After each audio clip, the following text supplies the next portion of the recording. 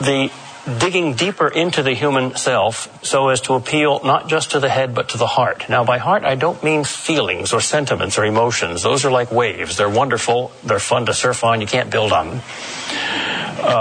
A biblical focus always aims at the heart, the pre-functional root out of which all the functions grow, out of which all the branches come.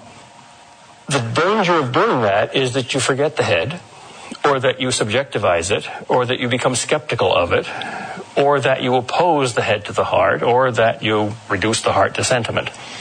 But those are dangers that you don't need to succumb to. The primacy of agape love, rather than the primacy of reason, certainly seems to be a scriptural emphasis. Aquinas, as usual, is wonderfully balanced here in asking the question whether knowing or loving is the highest thing. He gives a very nuanced answer. He says, with regard to the universe, knowing is higher than loving. With regard to God, loving is higher than knowing. Because when you love something, you become more like it. When you know something, it becomes more like you. When I know a stone, I raise it up to my level because I give it a second life. I make it a thought. When I know God, I drag him down to my level. I reduce him to what I can know of him.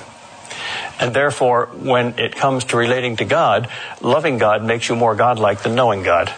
And therefore, it's higher.